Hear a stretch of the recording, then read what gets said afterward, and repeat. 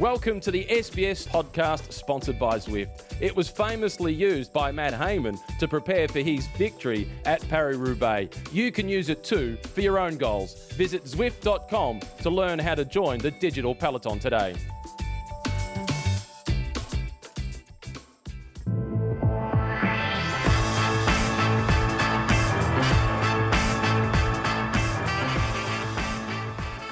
Welcome to the Zwift Cycling Central podcast. My name is David McKenzie. That's right, you have to put up with me for at least one more week. The beautiful French accent of Christophe Mallet. He's still gallivanting around the world somewhere. I'm sure he's enjoying himself. So I'm holding the fort for now. Well, it is good to have two guests alongside me. Well, one who is a regular, Sophie Smith. Good to have you once again. Thank you very much. I feel like I should say bonjour, bonjour, bonjour, just for Christophe. He's always gallivanting. He's going to be listening to this, so he's got a pattern on that. He said to me, "You're not allowed to say bonjour, bonjour, bonjour." There you go. I've just done it. Too bad. Sorry.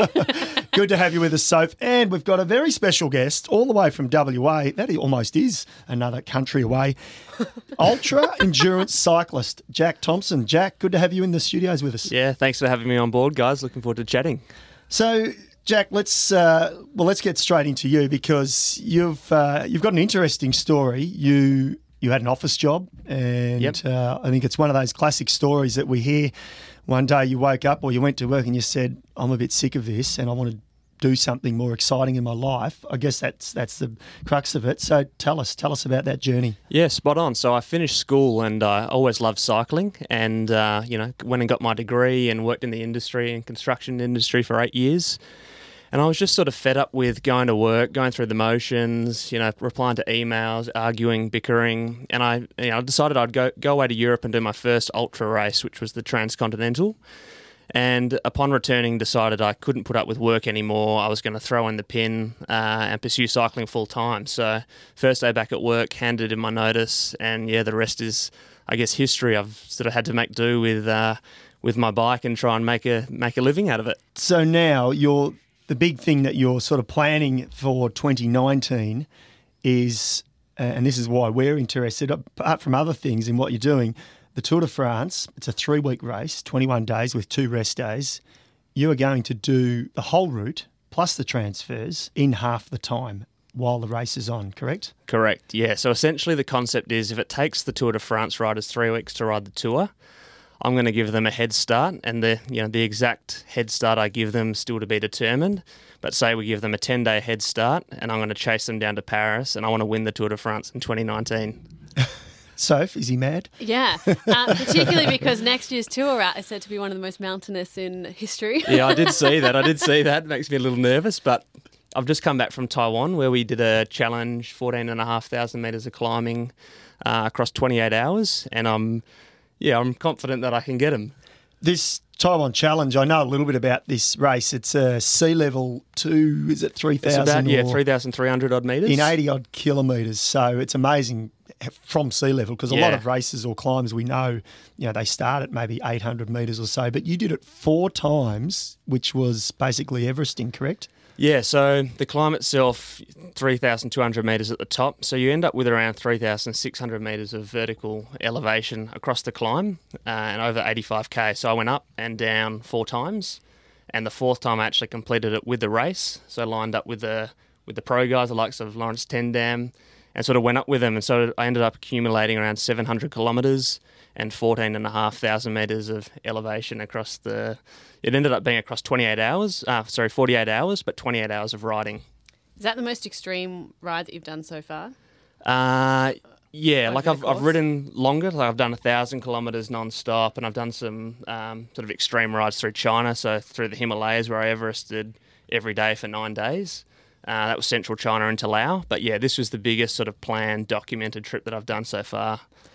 So before you've said you've got like an obsessive personality. Does that contribute to getting through each one of these? Yeah, absolutely. Like, what's your mentality when you're riding 1,000 kilometres straight? Have you done that, Macca? No, I've done it. I've done it on a tour. Well, yeah. Can I add to your question? I guess because, and I say this with utmost respect. Sure. It's like you're doing a bit of a Forrest Gump or those ultra endurance people because I'm into that. I'm into it. Yeah. And I guess family and life, and that's my excuse. I don't have time to do it. But yeah, how would you best describe these ultra endurance athletes, and not just cycling, because there's marathon runners, as we know, that do these extreme things? I think it's almost like comparing, say, a petrol engine with a diesel engine. So we don't ride, obviously, as fast, anywhere near as fast as the tour guys, but it's sort of sustained effort. So if you compare it to like a marathon, or you compare it to, say, an 800-metre runner to a ultra-marathon runner, it's sort of that comparison. And I guess for me, we touched on the obsessive-compulsive personality. I suffered with it growing up. I had little twitches and things that I had to do, and if I didn't do them in my mind, I'd convince myself that something was going to go wrong.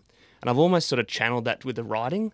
So instead of, thinking the spot on my arm's going to turn to cancer if I don't click my fingers 2 times, I can convince myself that if I don't push on for another 600 kilometres, the world's going to end or something bad's going to happen. And that sort of mentally propels me to the finish. And I think I'm able to use or tap into sort of a side of my mind that some can't tap into, and that gives me a little bit of an advantage. So why choose the Tour next year?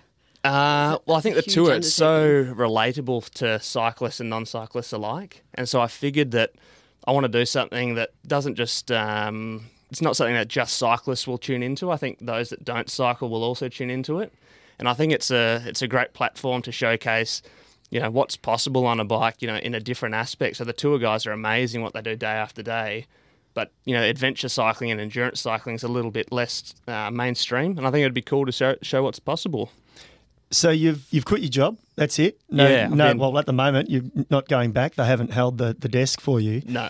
How do you fund this now? Because you were saying before we came to air, you've got some support on board and you've got a film crew that will be travelling with you to the Tour de France next year. Yeah, so to begin with, I was living off savings, so I'd managed to save some coin while I was working full-time, and now I actually run adventure tours around the world. So I go to extreme places, and I like the idea of being able to take people back to these places and showcase it. So now, I take tours around the world to places like Bhutan, Thailand, and sort of places off the beaten track, and that's my main source of income, along with the support of sponsors, so really lucky. What about we had a colleague of ours, a friend of SBS, of course, and a man who's got right into the ultra endurance, Rupert Guinness. Yeah. What about IndyPac? Because it starts in your state. Have you started that? There's been a couple, or do you see yourself doing that in the near future? The thought of actually racing doesn't do much for me. I want to explore and push my own limits as opposed to trying to push them against someone else. So the IndyPac, although it's an amazing race and it's got fantastic coverage within Oz and around the world, it's probably not for me in that I don't really want to race as such. I just want to push myself. And I've ridden across the Nullarbor a couple of times, and I think for me, twice across the Nullarbor is probably enough. I don't need to do it a third time. Once across the Nullarbor for me would be enough. It's a pretty straight road, isn't it? So what's your cause, do you think? Do you have it? Do you have a cause not just from outside of yourself and what you need to do this for yourself, but do you have a cause? Are you a greenie? Are you passionate about protecting the planet? Or because generally I guess we see a similar theme, don't we, with people like yourself that get into these things? No, there's no sort of theme behind it other than the alternative for me was a sort of miserable life sitting behind a computer, and I didn't enjoy it. Sounds terrible. I want to make the most of living. So do you have an entourage on the road? I imagine that... A crew of support, you mean? Or? I mean, a bike rider has Sonia, everything to assist every part of their no, so that's journey the difference. On the road. So how do you tackle this? I basically will... and the details are still to sort of be decided, but the sort of supported racing and unsupported racing or riding. And so supported riding is where you might have a crew behind you that has all your food and supports you along the way. And unsupported riding, which is what I'm more of a fan of, is where you carry all your own equipment and you sort of, if something goes wrong, you MacGyver and you fix it. So it adds an interesting aspect to, life on the road. Nothing's ever set in stone. So how have you managed? Have you had like one particularly low point where you thought you had to stop and have pushed on through? I imagine you'd have a lot of those. I would. There'd be a few of those. How do you sort of navigate the emotions that go with what you're doing? Yeah, so it's definitely a roller coaster ride. You have highs and lows. I haven't so much had any lows on the bike aside from just stomach bugs and things that make you really ill. But I was arrested in central China last year on the Tibetan border. They thought I was a spy, so I got thrown into lockup and questioned for a little while. But yeah, that's sort of the worst experience I've had on the road. And looking back, it's an awesome talking point. So yeah, touch wood, I haven't had any real disasters. Just an international arrest. International arrest. Just a small international arrest, almost thrown into jail. Gee. And have you watched some of these, documentaries and movies? Because I'm into them, like the one Le Ride, which I think documented the 1928 Tour de France, where two guys. Yeah. Have you watched that? And do they inspire you? And I guess riders like past and present, but Hubert Opperman, for me, is one of the greatest, endurance riders that come out of Australia. So do they inspire you? Yeah, like the Le Ride. I'm pretty sure I saw that on a Qantas flight maybe last year. And that, I think that may have been almost, if I think back, that may have been the initial sort of inspiration for trying to tackle something at the tour, because it is it's a huge event, and to try and be a part of it, although not racing, be a part of it in some capacity, I just think would be awesome. What sort of training do you have to do? Pro cyclists, everything's so specific. Yeah. Science has almost taken over the training of professional cyclists. But as you say, it's like petrol versus diesel. So what is it, just basically banking Ks? And how many Ks do you do in a year? Because the average pro these days does a bit less than what they did probably 20 years ago. They probably do about 30,000 maximum, I would think. So in 2017, that's my biggest year kilometre. I ended up racking just over 50,000. 50,000. Yeah, it's not intensity, but it's like a car at say 3,000 revs. You're working, but you're not gassing yourself, and so it's quite sustainable. And so most of my training's in the one training zone, and it's just a matter of hours on the bike to try and replicate being away somewhere remote. 50,000. Do you listen to music? Oh yeah. Do you get bored over 50,000 K, or just the hate music? Your life a little I get bit? sick of my own music. So before Taiwan, for example, I had 4 days where I didn't listen to any music. And it was almost like for the first descent, I didn't listen to any music. And then my reward was actually listening to music on the second climb. So that you had that all planned in your head. Yeah. Right, it's going to be, I'm going to starve myself of this, and it's my little treat when I first start my first descent. Yeah, spot on. It's like the light at the end of the tunnel. So when things get tough, you've always got a little reward for yourself. What song do you normally go for? I wrote about this the other day. The first song in Taiwan was a Lady Gaga song, because I'd just seen the Lady Gaga movie. So then for the next 5 or so hours, you just had Gaga. You had Lady Gaga going around in your head. Not full on, not for the entire. I like the house tunes, the beats that get the heart rate up. German trance or something. Yeah. And do you train with some of the guys? Because WA, as we know, have produced some world-class cyclists. Do you train with some of the guys over there? Yeah, when they're in town, I try and get out with guys like Michael Freeberg, Jai Hindley is back in town at the moment. And there's WA's produced some great riders. So over summer, there's fantastic company to train with. And saying that, it's difficult to get someone to come out for 8-9 hours so you do part of your ride together. Do they ever think you're crazy when you say, hey boys, I'm going for a 300-kilometre ride, who's keen? Yeah, I put it on Facebook, who's coming out with me, and I get nothing back. Oh, gee, Jack, well, I'm sure we'll continue your journey. Stick with us while we discuss some of the other cycling news stories that have been happening around the world, and so I'm sure you've got a few as well. But I will just begin by, on a sombre note, the passing of one of the great legend cycling commentators and just one of the nicest guys you could ever meet. The passing of Paul Sherwin, tragically, at the age of 62. Unexpected. We don't know anything else about it yet. What we do know is that we're going to miss such a great man, Soph. I was shocked when I read that news, and try not to get upset. I was able to talk about this off air without getting upset. Paul was like a great man. I knew him as a commentator, not a professional rider. And he was one of those people that, I guess in the World Tour, it's so easy to just be like very egocentric or be really dialed on what you're doing. But he was a mentor, he was a friend. He would always stop, doesn't matter how busy you are. He would stop and say hello and be able to elicit a genuine smile. And there's people all over the world that have paid tribute to him. But genuinely brought a tear to my eye to read that this morning. Yeah, it really didn't. And you hit it on the head, and I'll second what you say. And our deepest condolences and sympathies go out to his family and his friends that will spread far and wide around the world. So a real tragic passing in cycling. There's plenty of other news going on, though, so we'll try and keep it upbeat. The Jake O'Hurl Sun Tour route has been announced, the full route. We did know that they're going back to Arthur's Seat. Starts in Phillip Island. Do we need a visa for Phillip Island? You ever been to Phillip Island, Jack? I've never been. No, I went to Arthur's Seat on Friday, and it's a hell of a climb. What did you make of that? What do you make as well next year? We fortunately we didn't ride up it. We were just doing some photos and whatnot halfway up, so we looked like we were climbing up it, and I feel for the guys that are going to climb up it at the Jaco. So And 5 times. 5 times. Yeah, 5 times. And a Phillip Island start, as I said, a Melbourne circuit finish, which I think is great because they're losing that Fed Square opening prologue. And the other big news, and somehow this race gets the big names, Richie Port will start his season at the Jake O'Hurl Sun Tour. I was surprised with that. He's making his debut with Trek, team debut, I should say, with Trek Segafredo. Earlier this year, or last year maybe even, he spoke about completely skipping the early Australian summer season and trying something different because obviously he wants to peak in July and normally after that. So I was surprised that he was actually coming back. He and his family do go to his native Tasmania for a Christmas break, but I guess with the course and what Jack just said about Arthur's Seat, he might be sitting there going, yeah, it's got my name on his it. Lips. Bit of confidence. Richie really has to ride off confidence, so it suits him this year, I guess you could say. Yeah, and the first time since 2011.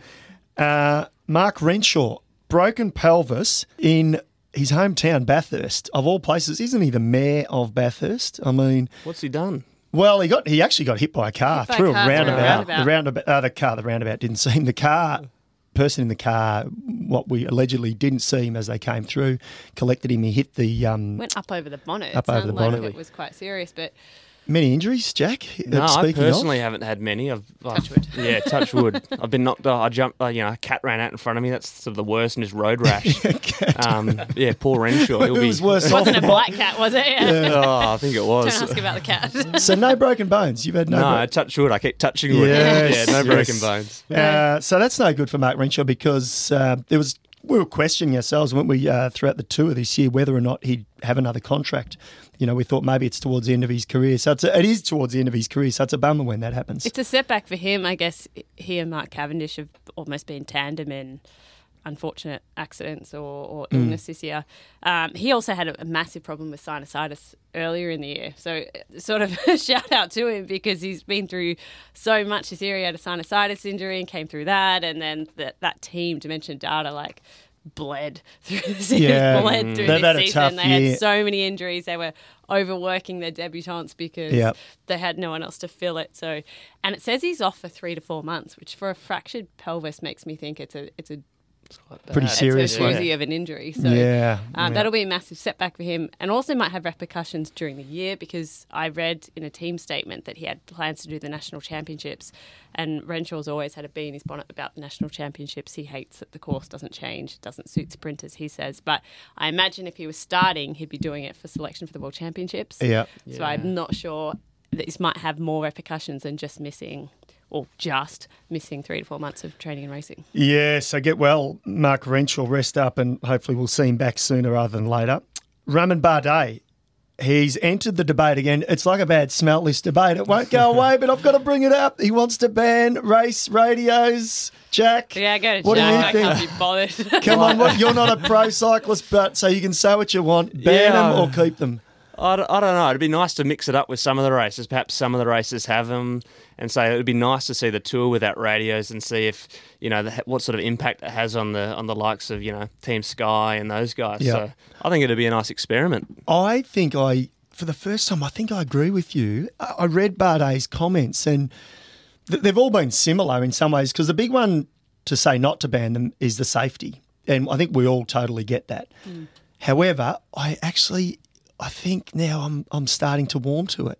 Imagine if we did it and just test it. And he said, we don't know if we can, we can't really say until we test. He said, why don't we at least test it? And then, what do you think, Soph? I've changed my mind on this through the years. Like you said, it's a bad smell. So I think I've been talking about this since 8 years.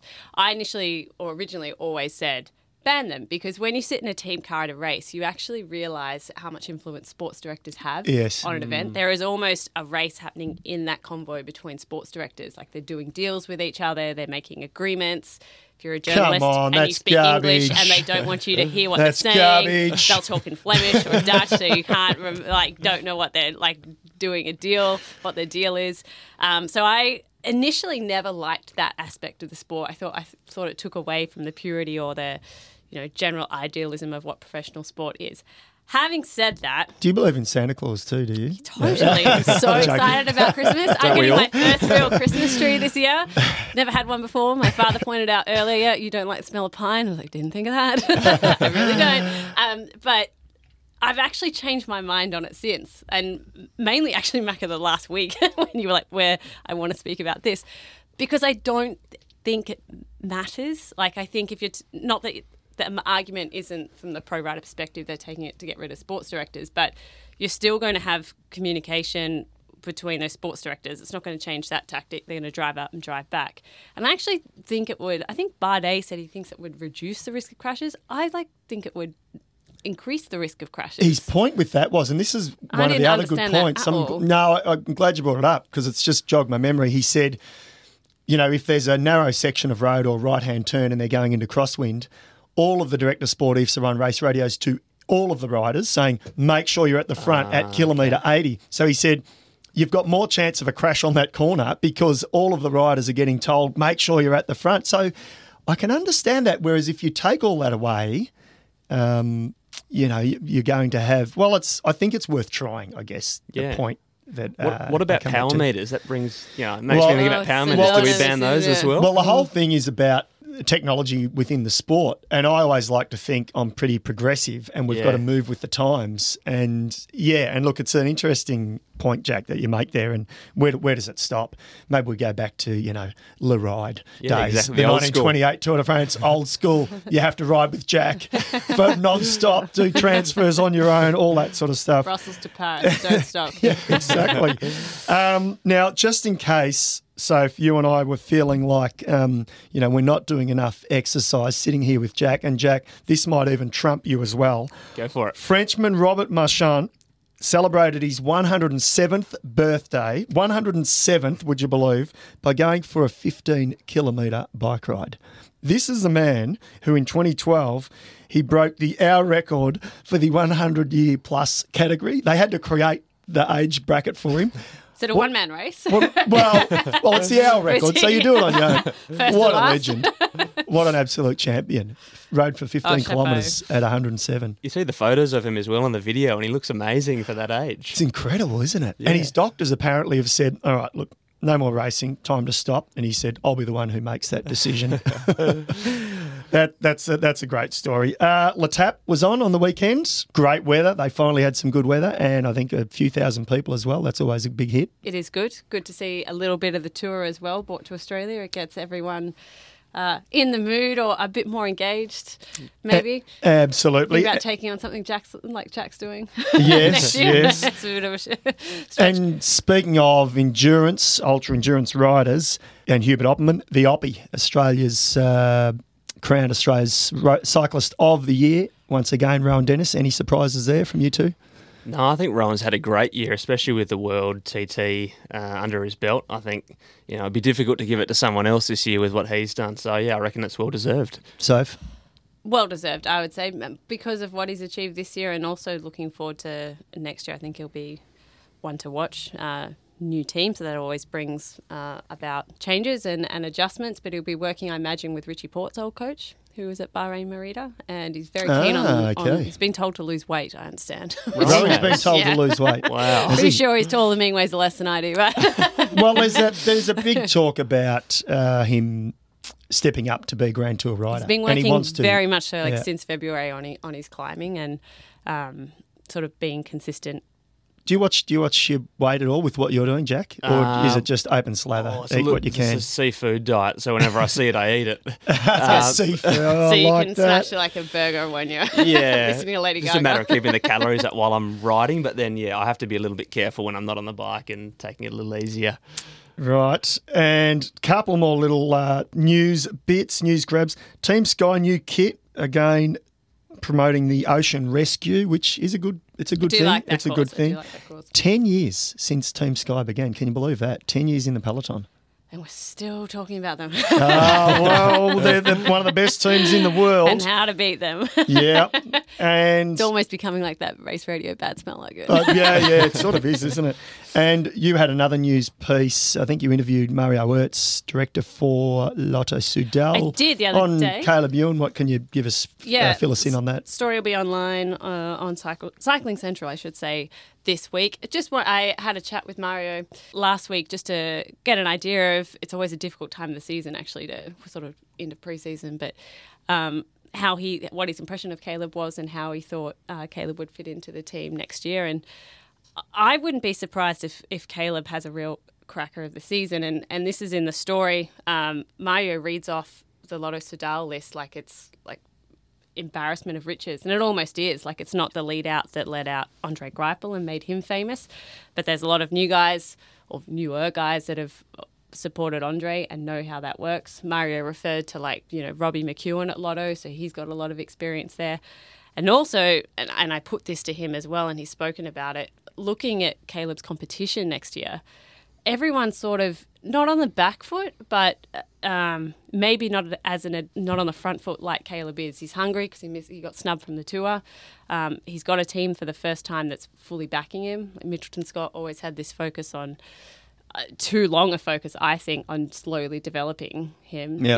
Next year, he's going to be expected. He'll make his debut at the Tour Down Under. Mario will be there directing him to he's getting that support. He's got to hit that mark. But if you look at his rivals, Fernando Gaviria's last minute gone to a new team, which aren't necessarily synonymous as Lotto with sprinting.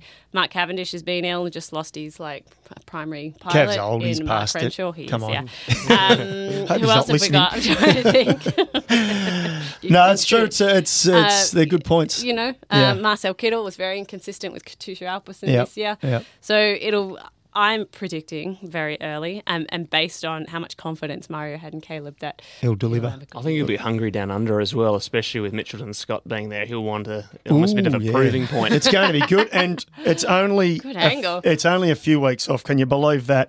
Jack, I want to thank you for coming in and joining us. No, thanks for having me, guys. It's been good fun. We will somewhere see you in July during the Tour de France, but great to have you on board. Yeah, thanks, guys. Good luck. Well done. Thanks, Sophie. Once again, pleasure. Thank Good you. to have you Always, in. Macca. And don't forget, subscribe to the Zwift Cycling Central podcast on sbs.com.au/Cycling Central and schedule a ride with our friends at Zwift. We'll see you soon, folks. Bye for now.